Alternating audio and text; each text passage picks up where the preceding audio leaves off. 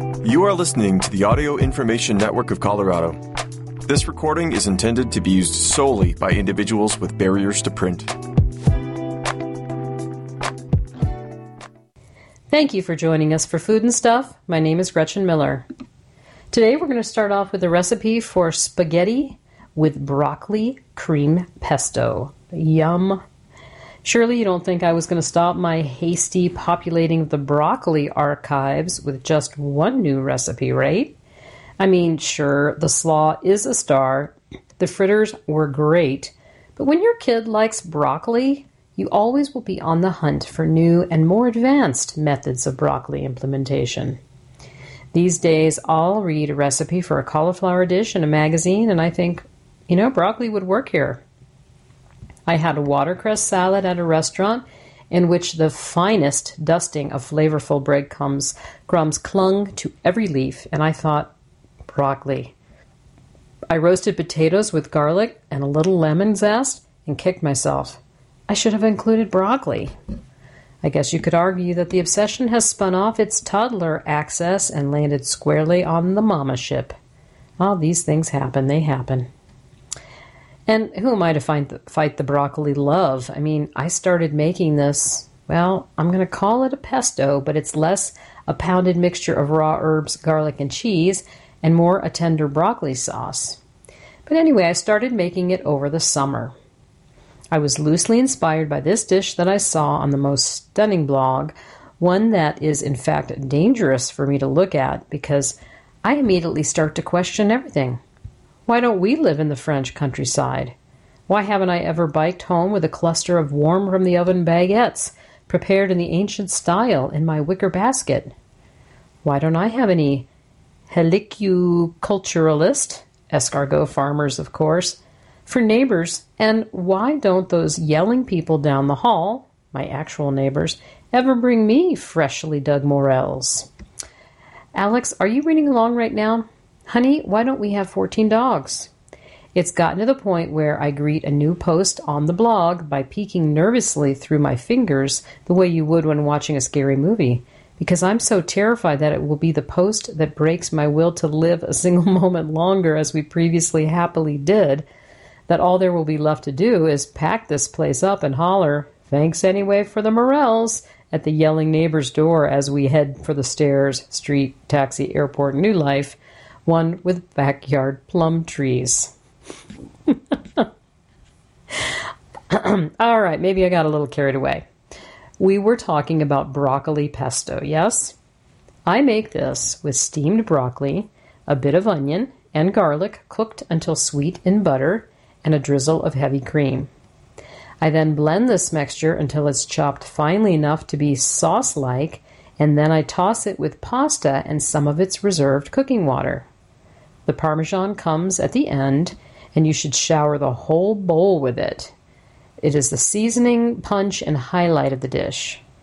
This preparation is mellow and wonderful and total toddler bait around here, which means that it's parent delighting bait because I know that the dish is matched ounce for ounce in pasta and broccoli. Oh, and grown-ups don't mind it much either, but with us in mind, I'd use more garlic and a bit of red pepper flakes, too. And we'd eat it with wine. And we'd watch out the window as the yellowing leaves whoosh down the busy avenue below, and at least briefly put thoughts of other idyls aside. Here's the recipe: spaghetti with broccoli cream pesto. Note, the sauce is gluten-free and could be used with a gluten-free pasta.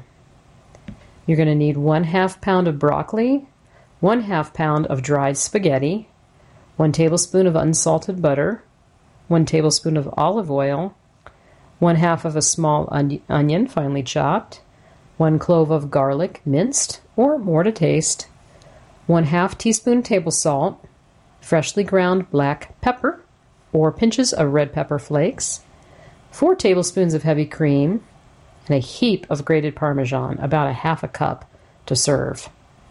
Bring a large pot of salted water to boil for your pasta. Remove the broccoli florets from stems and chop into medium florets.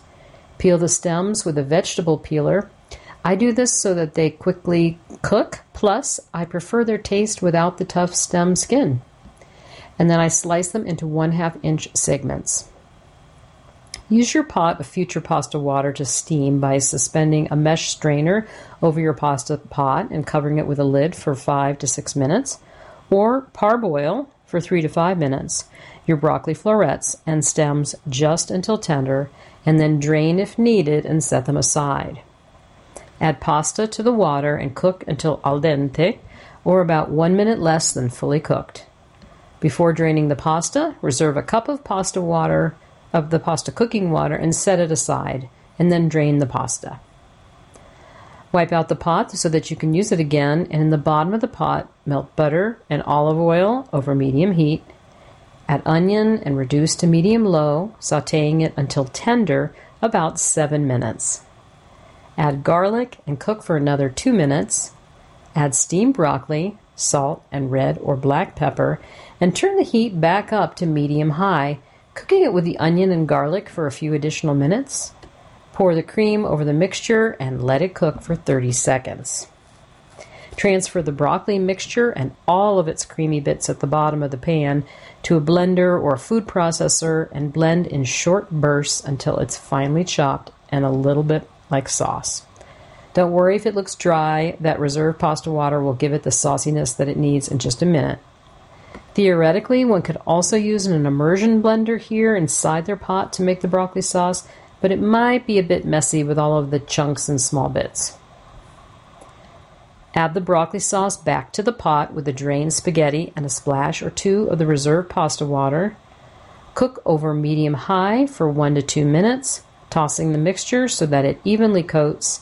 Add more pasta water as needed to loosen the sauce, and then adjust the seasonings to taste, adding more salt or pepper, and scoop into a serving bowl. Shower the spaghetti with grated Parmesan and dig in. As far as doing ahead, I make a large batch of the sauce and I keep it in the fridge for several days, boiling a little pasta each day for lunch when I make it for Jacob. Our next recipe is my favorite because it reminds me of my mom. Classic grilled cheese and cream of tomato soup. I don't know about you, but when I arrived at work yesterday, I had both the appearance and seething demeanor of a wet cat. I don't know what exactly the point of carrying my green-flowered umbrella was, if to get utterly soaked just the same, making my way through 2 phone calls, irked by a lingering, unpleasant zoo-like scent that turned out to be emanating from my sopping wool pants. Yick. After work drink thing, canceled, pedicure, canceled. Tomato soup and grilled cheese sandwiches? Oh, it was so on.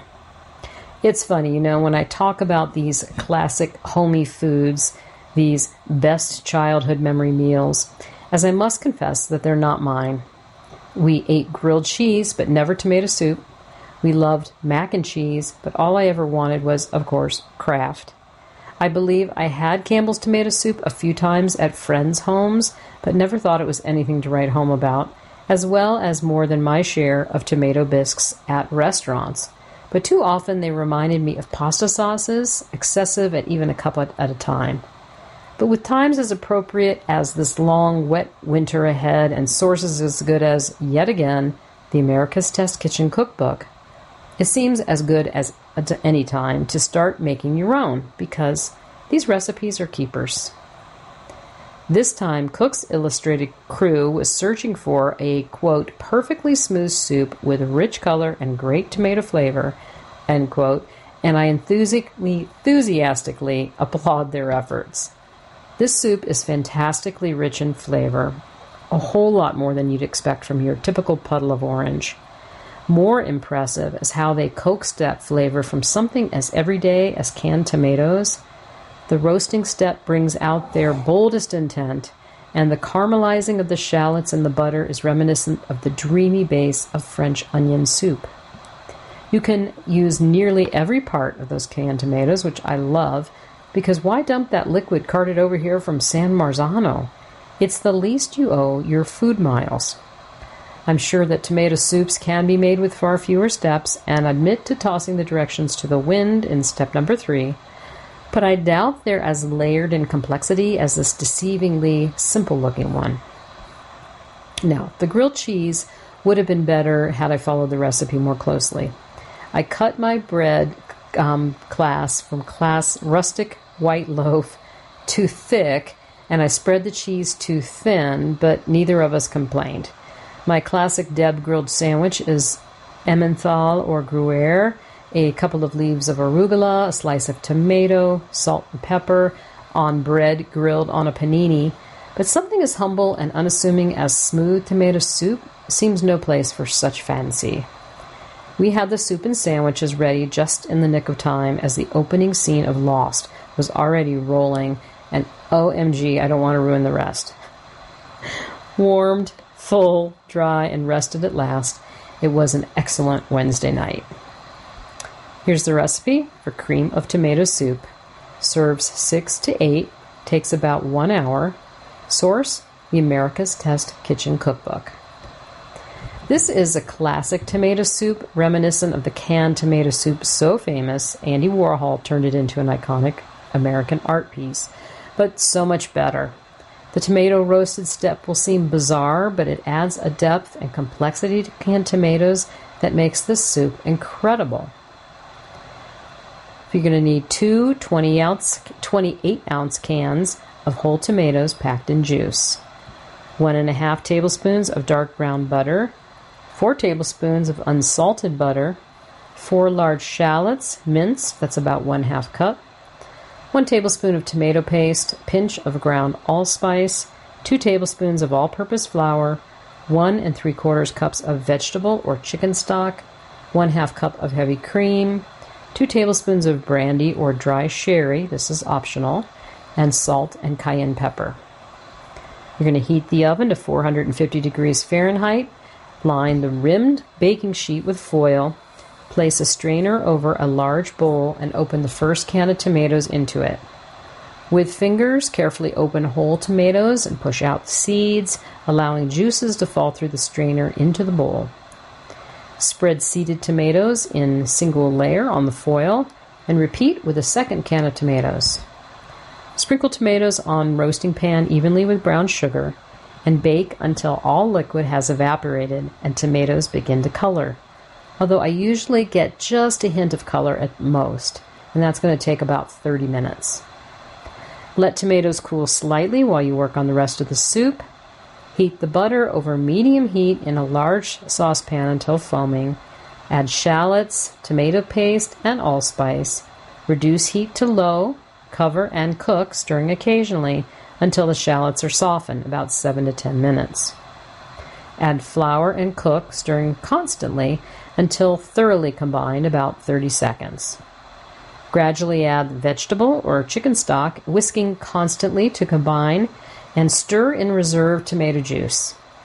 Gently peel the roasted tomatoes from the foil and add them to the pot. Cover and increase the heat to medium and bring to a boil.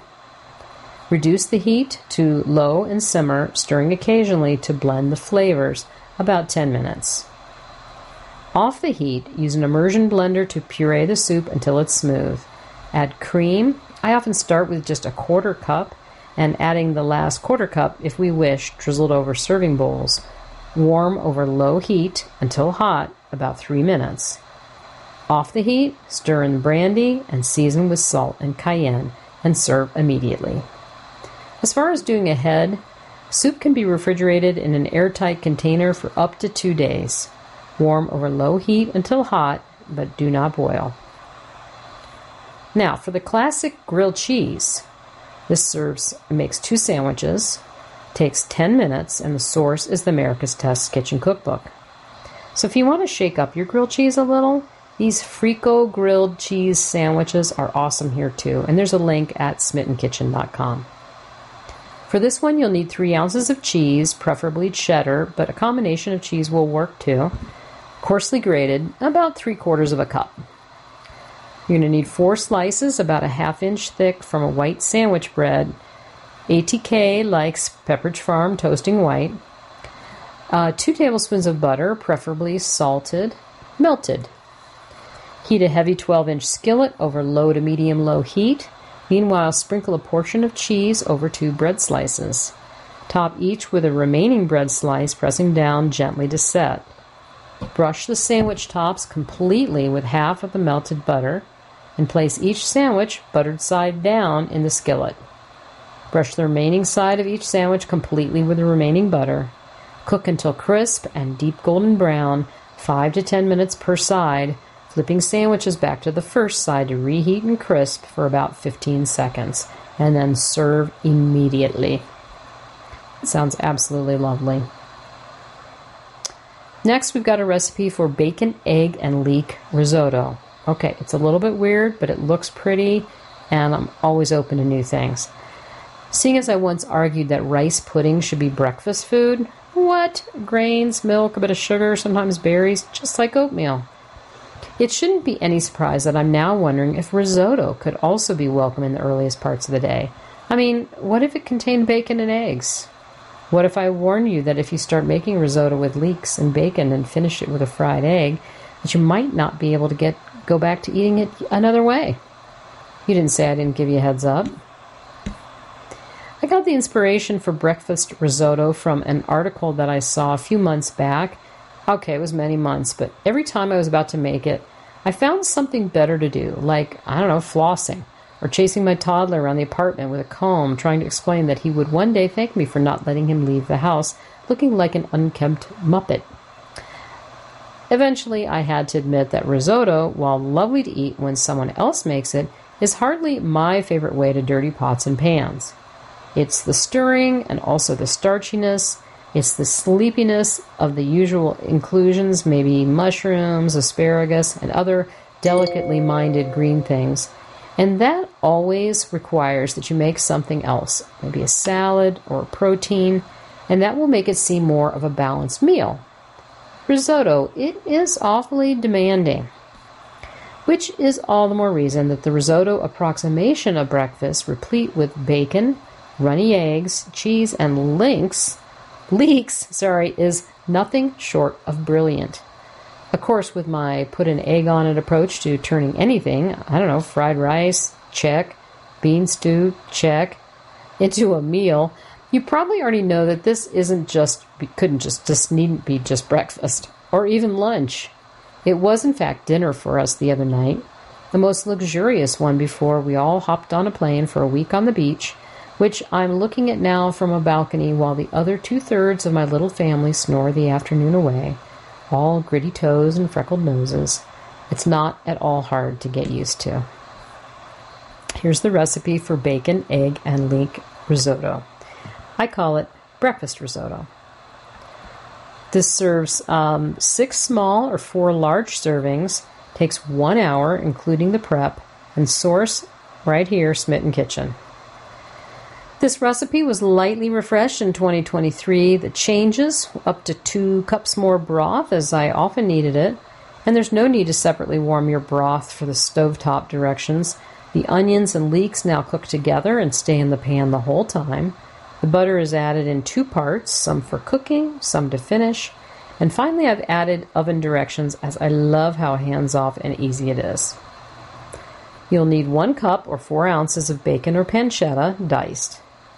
1 tablespoon of olive oil, 3 tablespoons of unsalted butter, divided, plus more to fry eggs, 2 large or 3 smaller leeks, quartered lengthwise, cleaned of grit and chopped small, 1/2 small onion or 1 large shallot, finely chopped, 2 cups of arborio, carnaroli, or other short-grained Italian rice, 1/3 cup of dry white wine or vermouth, 6 to 8 cups of low-sodium chicken stock or vegetable broth, 1 cup of grated fresh Parmesan cheese, plus extra to finish, salt and freshly ground black pepper, and 4 to 6 large eggs that you will want to have 1 egg per serving, and minced fresh chives for garnish. This is optional. If you plan to follow the directions, heat your oven now to 350 degrees Fahrenheit. So both methods begin on the stove. Place your bacon or pancetta in a medium saucepan or deep sauté pan, like a 3 to 4 quart size, and turn the heat to medium-high. Cook until the bacon or pancetta renders its fat and crisps, about 5 minutes, stirring as needed for even cooking. Remove with a slotted spoon to a towel-lined plate and set aside, leaving drippings in the pan. Reduce heat to medium and add 1 tablespoon of olive oil and 1 tablespoon of the butter to the bacon fat and heat until melted. Add leeks and onion and cook, stirring until softened and mostly tender, about 7 to 10 minutes. Add rice and cook sauté until slightly toasted, about 3 minutes. Add wine or vermouth and cook until it almost disappears, about 2 minutes. To finish on the stove, you're going to ladle 1 cup of broth into the rice mixture and simmer it until it absorbs, stirring frequently. Add the remaining broth 1/4 cup at a time, allowing the broth to be absorbed before adding more and stirring frequently until the rice is al dente, about 25 to 30 minutes.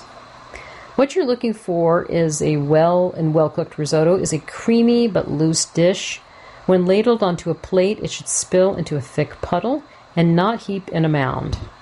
You might need an extra splash of broth to loosen it, and when you achieve your desired texture and tenderness, stir in the remaining 2 tablespoons of butter and 1 cup of Parmesan cheese. Season with salt and pepper to taste. Ladle into serving bowls and sprinkle with crisp bacon or pancetta. To finish in the oven, you're going to add 6 cups of the broth to the rice mixture and turn the heat to high to bring to a simmer. Once simmering, cover with a lid or foil if you don't have a lid and transfer to the oven.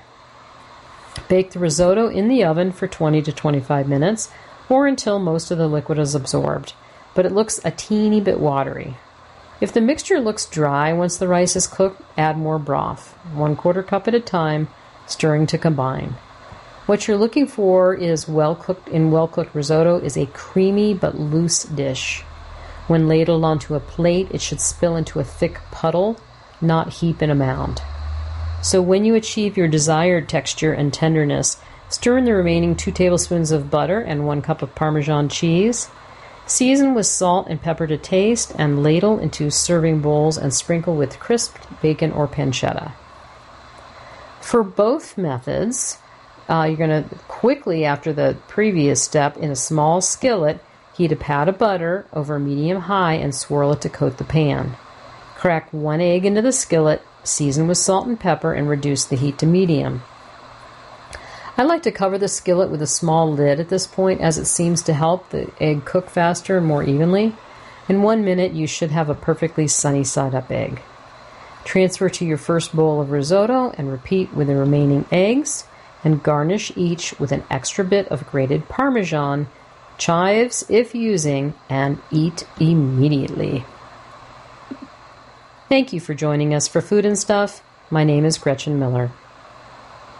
If you enjoyed this program, please register for our free services at www.aincolorado.org or by calling 303-786-7777.